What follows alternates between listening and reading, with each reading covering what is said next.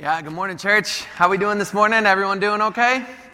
Man, it's good to see you all. You all look amazing. I want you to imagine, if you would, having to follow up when the lead pastor comes up and say his tumor was miraculously healed.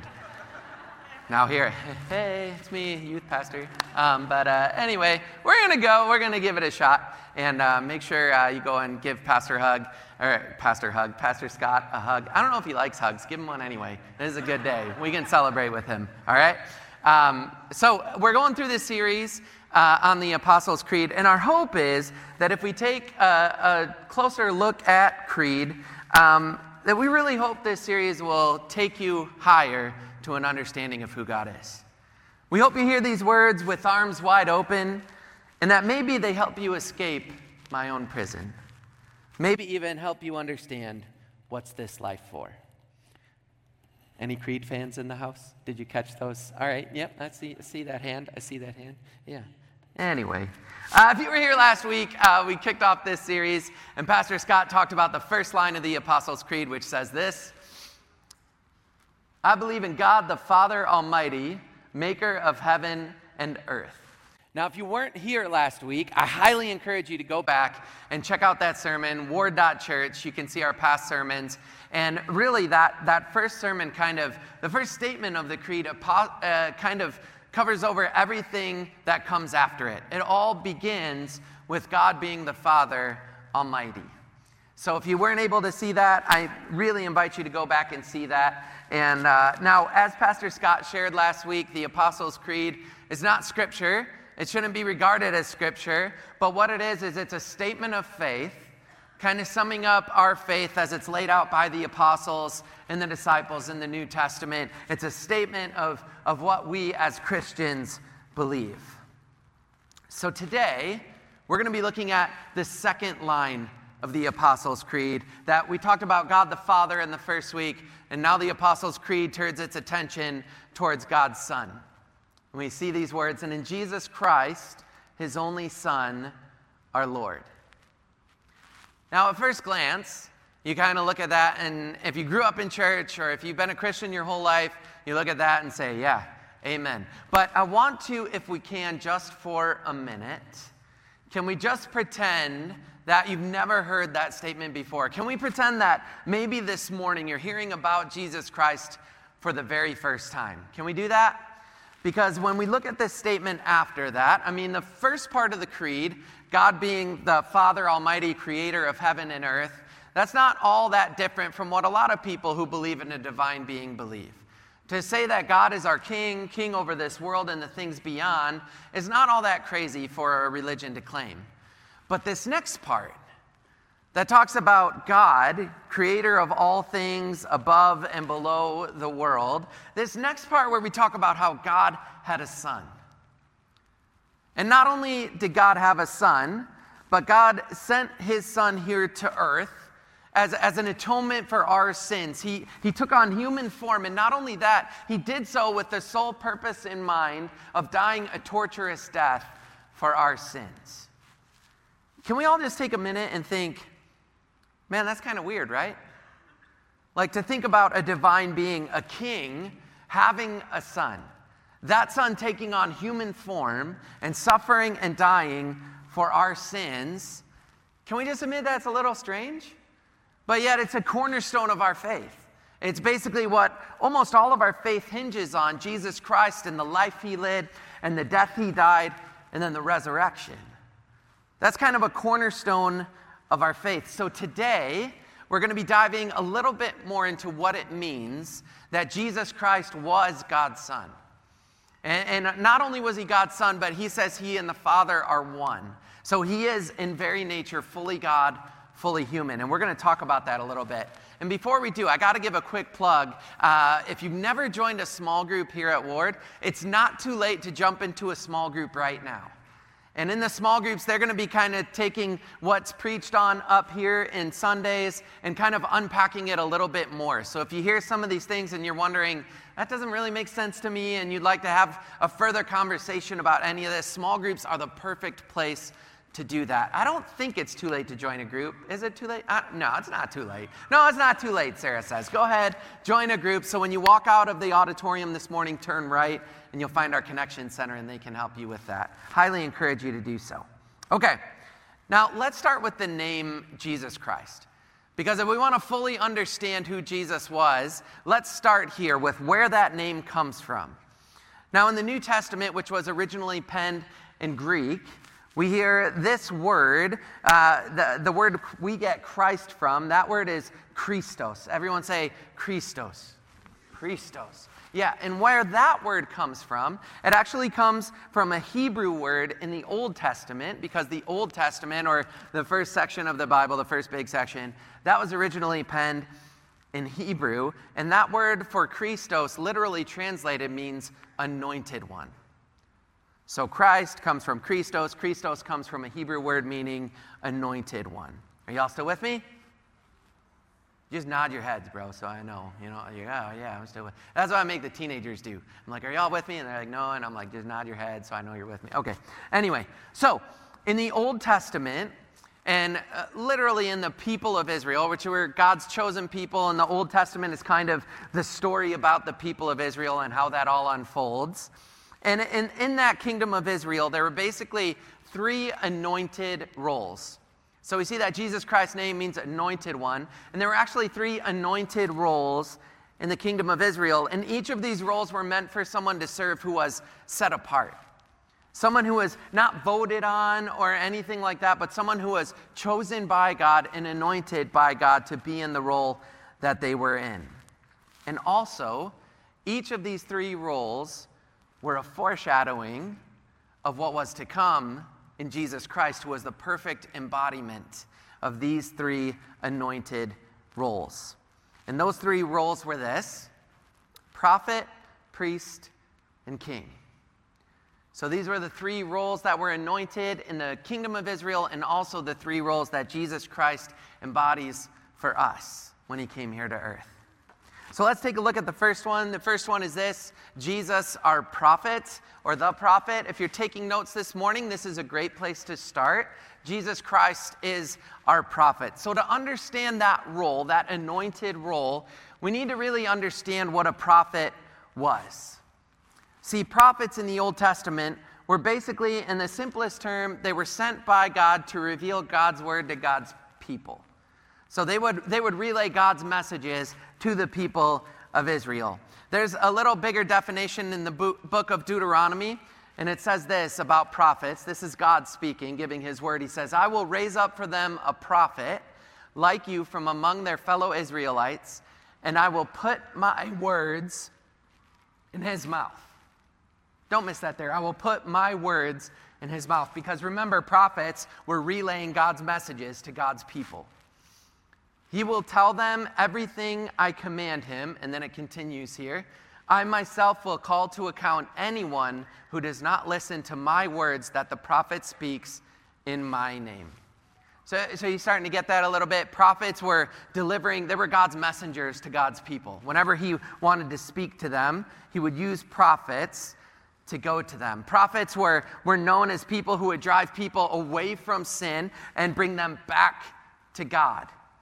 In fact, this is our oldest son, Micah. We named him Micah, and sometimes people ask us why we named him that. And it was actually after one of the Old Testament prophets whose name was Micah.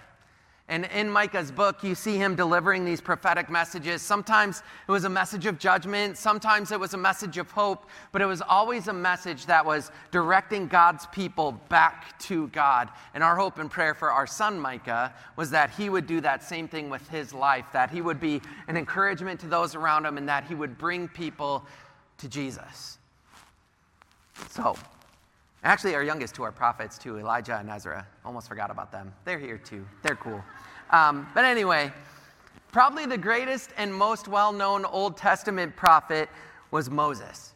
And Moses promised that one day a prophet even greater than him would come. And this happens in the book of Acts chapter 3. Starting in verse 22, it says, For Moses said, the Lord your God will raise up for you a prophet like me from among your own people. So it's kind of calling back to that passage in Deuteronomy, right? A prophet from among your own people. You must listen to everything he tells you, and it continues. It says, anyone who does not listen to him will be completely cut off from among his people. Indeed, all the prophets from Samuel on, as many as have spoken, have foretold these days. So even when we saw these prophets in the Old Testament, all of them were pointing towards something greater. All of them were a foreshadowing of the greatest prophet that would ever be or would ever come. There's an Old Testament scholar, his name is Gerard von Rad. I don't know if it's pronounced Rad, but I like to pronounce it Rad because I figure he's probably a rad guy, you know? He's probably a pretty good dude. So he says that the phrase, the Word of God, appears 241 times in the Old Testament. And of those 241 times in the Old Testament, again, before Jesus came, right? 221 of them were from the lips of prophets as they declared a revelation from God. So what does this have to do with Jesus? Because then Jesus came, right? In the New Testament, Matthew, we hear the story of how Jesus came to us, and in John as well. And when Jesus came as a prophet, this time it was a little different. All the prophets before would speak by God's authority, right? We said of all the times in the Old Testament, they would always speak from God's authority. But Jesus spoke from his own authority because he was in fact God. Him and the Father are one, right? Jesus would say things like, this is what the Lord says, and then tell them what he was saying as their Lord. He would say things like, I say to you, claiming himself as the source of truth and authority. In Mark chapter 1, verses 21 and 22, it says, Jesus and his companions went to the town of Capernaum, and when the Sabbath day came, he went into the synagogue and began to teach. And the people were amazed at his teaching, for he taught with real authority, quite unlike the teachers of the religious law. As our great prophet, Jesus came to preach, and is the greatest preacher who ever has or ever will preach. Jesus preaches unto us messages of truth, and he always calls us to repent of our sin and turn away from our sin and turn back to God as our prophet.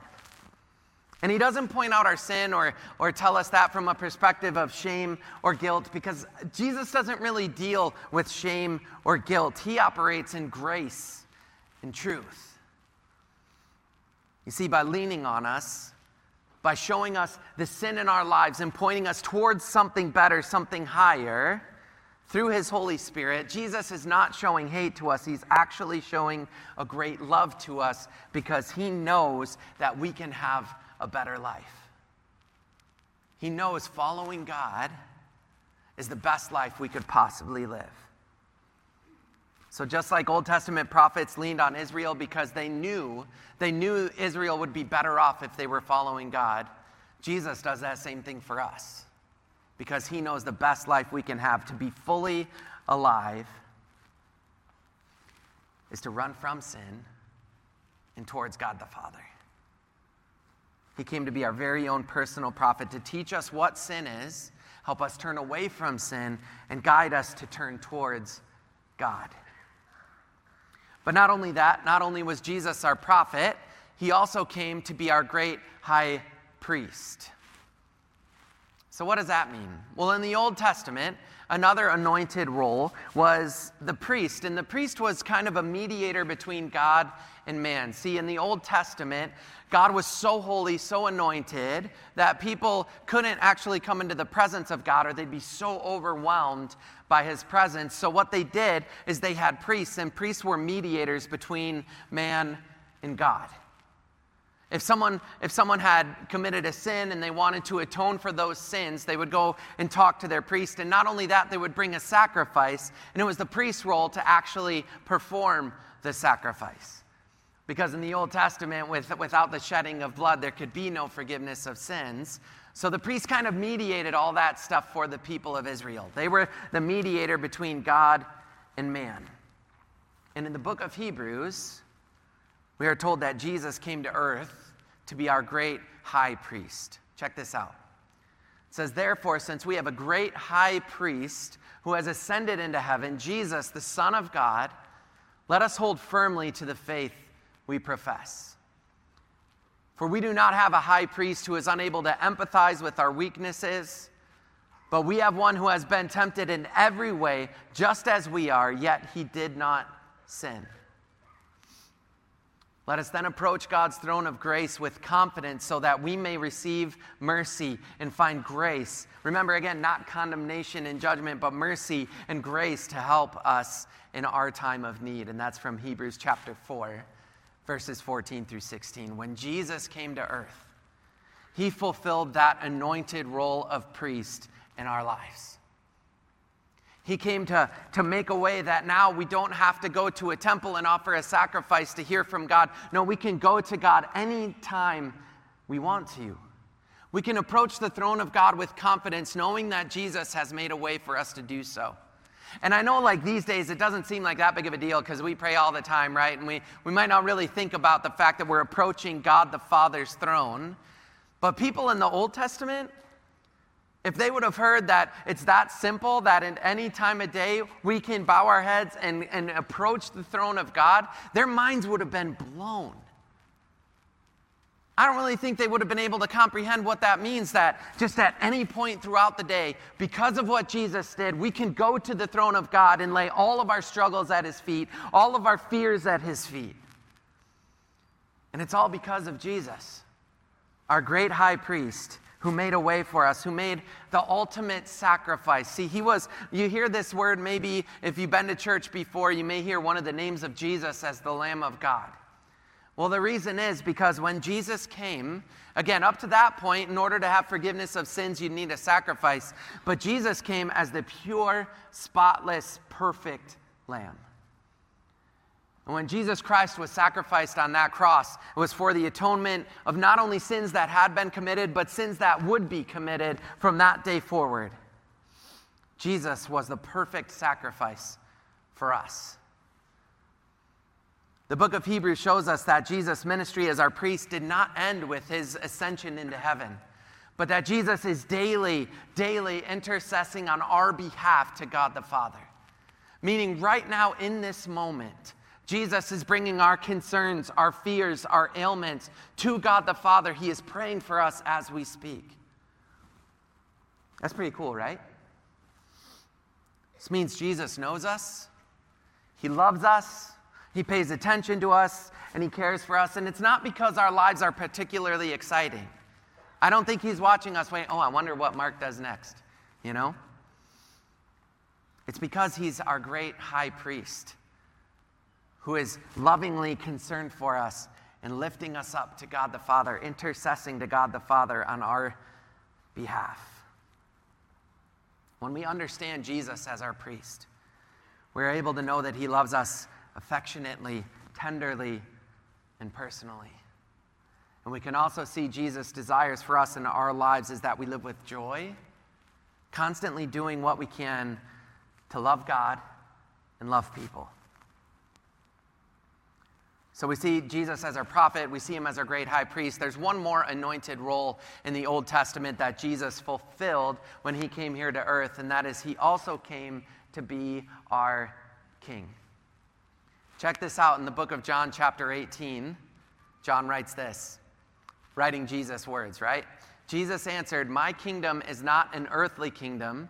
If it were, my followers would fight to keep me from being handed over to the Jewish leaders, but my kingdom is not of this world." This is when Jesus was on trial before his execution. And then Pilate said, "So you are a king?" asking him that question. And look at Jesus' response. He says, "You say I am a king. Actually, I was born and came into the world to testify to the truth. All who love the truth recognize that what I say is true." Jesus taught that his kingdom was so much bigger than what people could think of in their minds at that time. See, at the time Jesus came, the world was ruled by kings and kingdoms. So then Jesus comes proclaiming he's a king, and then Pilate says, "Well, what are you the king of?" And then Jesus points towards something higher, which he does so often in the scriptures. People ask him very basic questions, and he always elevates the questions and the conversations. And that's what he does here. Jesus teaches that his kingdom is both material and immaterial. that which is visible and physical, and that which is invisible and spiritual, meaning angels and demons, Christians and non-Christians, men and women, young and old, rich and poor, healthy and sick, living and the dead. And beyond all of that, Jesus desires to be king of our hearts too. See, a lot of people like to think they can have a personal life as like a side hustle on the side of their relationship with Jesus. In other words, they give most of their life to God, but there are some parts of their life that they're just not really willing to surrender. They want to keep those parts to themselves. And the problem is, until we give God everything and make God and Jesus the king of our hearts, then we will never be living fully alive. Because we were created with a purpose in mind. We were created with a place in God's kingdom. And until we recognize that and surrender our lives to Jesus as our great high king, we will never be fully alive.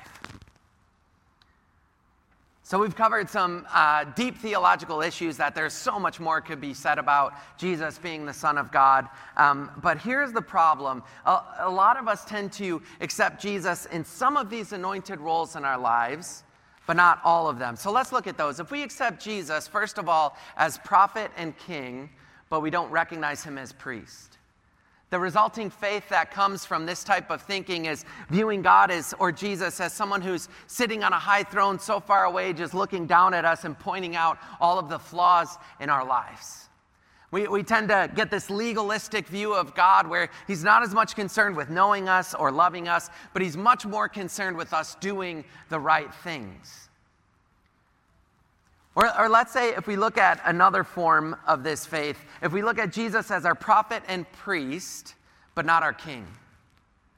This type of faith results in, we recognize Jesus wants to point us towards something better. We recognize that as our priest, Jesus intimately knows us and loves us, but we're not really ready to surrender everything. We're not really ready to give him everything. These people, or this type of faith, I should say, recognizes that they still want control of their own life. They love the idea of Jesus. They love the idea of running from sin and all these things, but they still want control. It reminds me of, there used to be this bumper sticker that was around back in the day that said, "Jesus is my co-pilot." And the problem with that bumper sticker, if you have it on your car, I'm so sorry. This isn't about you, just so you know, it's not personal. But my thought is, when you see Jesus as my co-pilot, that means I'm still at the wheel. But surrendering our lives to Jesus as king means giving him control, allowing him to direct us in the way we should go in this life, allowing him to direct our steps like the book of Proverbs calls us to do. And we're just along for the ride. We say his word is true with this form of faith, but we'll follow it when it suits us on our own terms. So let's look at leaving out the third one then. If we look at Jesus as our priest and king, but not our prophet, the resulting faith of this is a faith that is afraid of offending people or pointing out the sin in other people's lives. We view God as, man, we know he loves us. Man, we surrender ourselves to his kingship, his lordship, but we still think we know better than he does. We're still not ready for the smack on the back of the head we need sometimes when our life is going off the rails. We see a faith where if Jesus isn't seen as prophet, sinful beliefs and behaviors are seen as okay because to speak the truth and command repentance would require a prophetic voice. So let me ask you all a question this morning. I wonder if you consider these three roles Jesus plays in our lives, these anointed roles that Jesus personifies in the hearts of those who follow him. I wonder if you look at those three and think maybe to yourself, I've seen Jesus as my priest and king, but I don't know if I'm really allowing myself to be directed by Jesus as my prophet. I don't know if I really see myself turning from things that I know are wrong, that I know Jesus is telling me and showing me are wrong. Or I wonder if maybe you would view Jesus as your prophet and priest, but you're not really ready to give him everything as your king. I wonder if you find yourself in one of those places, or maybe for some of you, you've never even really thought about following Jesus or trusting Jesus with your life. And to all of us here this morning, I would say, the truth is, Jesus is God's only Son. He came here to become our priest and to lovingly know us. Our every intimate thought is our priest. He came here to call us to turn from sin and turn towards something better as our prophet. And he came here to invite you into his kingdom, which is a kingdom of love, of hope, and of joy. So we're going to pray together in a moment here, and I'm going to give an opportunity as a part of that prayer. If you've never accepted Jesus Christ into your heart before, I challenge you to take that first step today. To consider giving your life over to Jesus, trusting him with every part of who you are. And then we're also going to have a time to pray for those of us who find ourselves kind of embracing one or two of the anointed roles Jesus plays in our lives, but maybe tending to neglect the third, that we would give God everything this morning. Would you all pray with me? God, first and foremost, we want to start by thanking you for the healing you've done in Pastor Scott's life. God, I thank you for laying your healing touch on my brother, my friend, my mentor, my boss. I know there's so much more I personally have left to learn from him and his influence. So I want to start there, just thanking you, God, for the healing you've done in his life. And God, secondly, I want to thank you for sending your son here to earth for us. I want to thank you for sending Jesus as a prophet who could point us towards something better. I thank you, God, that we have a spiritual GPS in our hearts that can guide us towards what's always better, what's always higher, just like Jesus always did while he was on earth. I want to thank you, God, that our God is personal. We have Jesus Christ, our great high priest, who knows us personally and intimately and is interceding on our behalf to you. God, I want to thank you for inviting us to be a part of your kingdom, for allowing us to enter in, to know what real love is, and to show that and to drag as many people into your kingdom as we can. God, for those who've never taken that first step before of surrendering their life to Jesus, today might be the day. So God, for those people, I pray this morning that they would say something like, God, I accept Jesus Christ is your son. And God, today I invite him into my heart to become my great prophet, priest, and king. Or maybe, God, for some of us who are struggling with certain aspects of who you are, who your son is, I pray today, God, that we would take one step, one practical step towards understanding and knowing you and knowing your son is our great prophet, priest, and king. God, we ask that you guide our steps this day and for all of our days. And we pray these things in your name. Amen.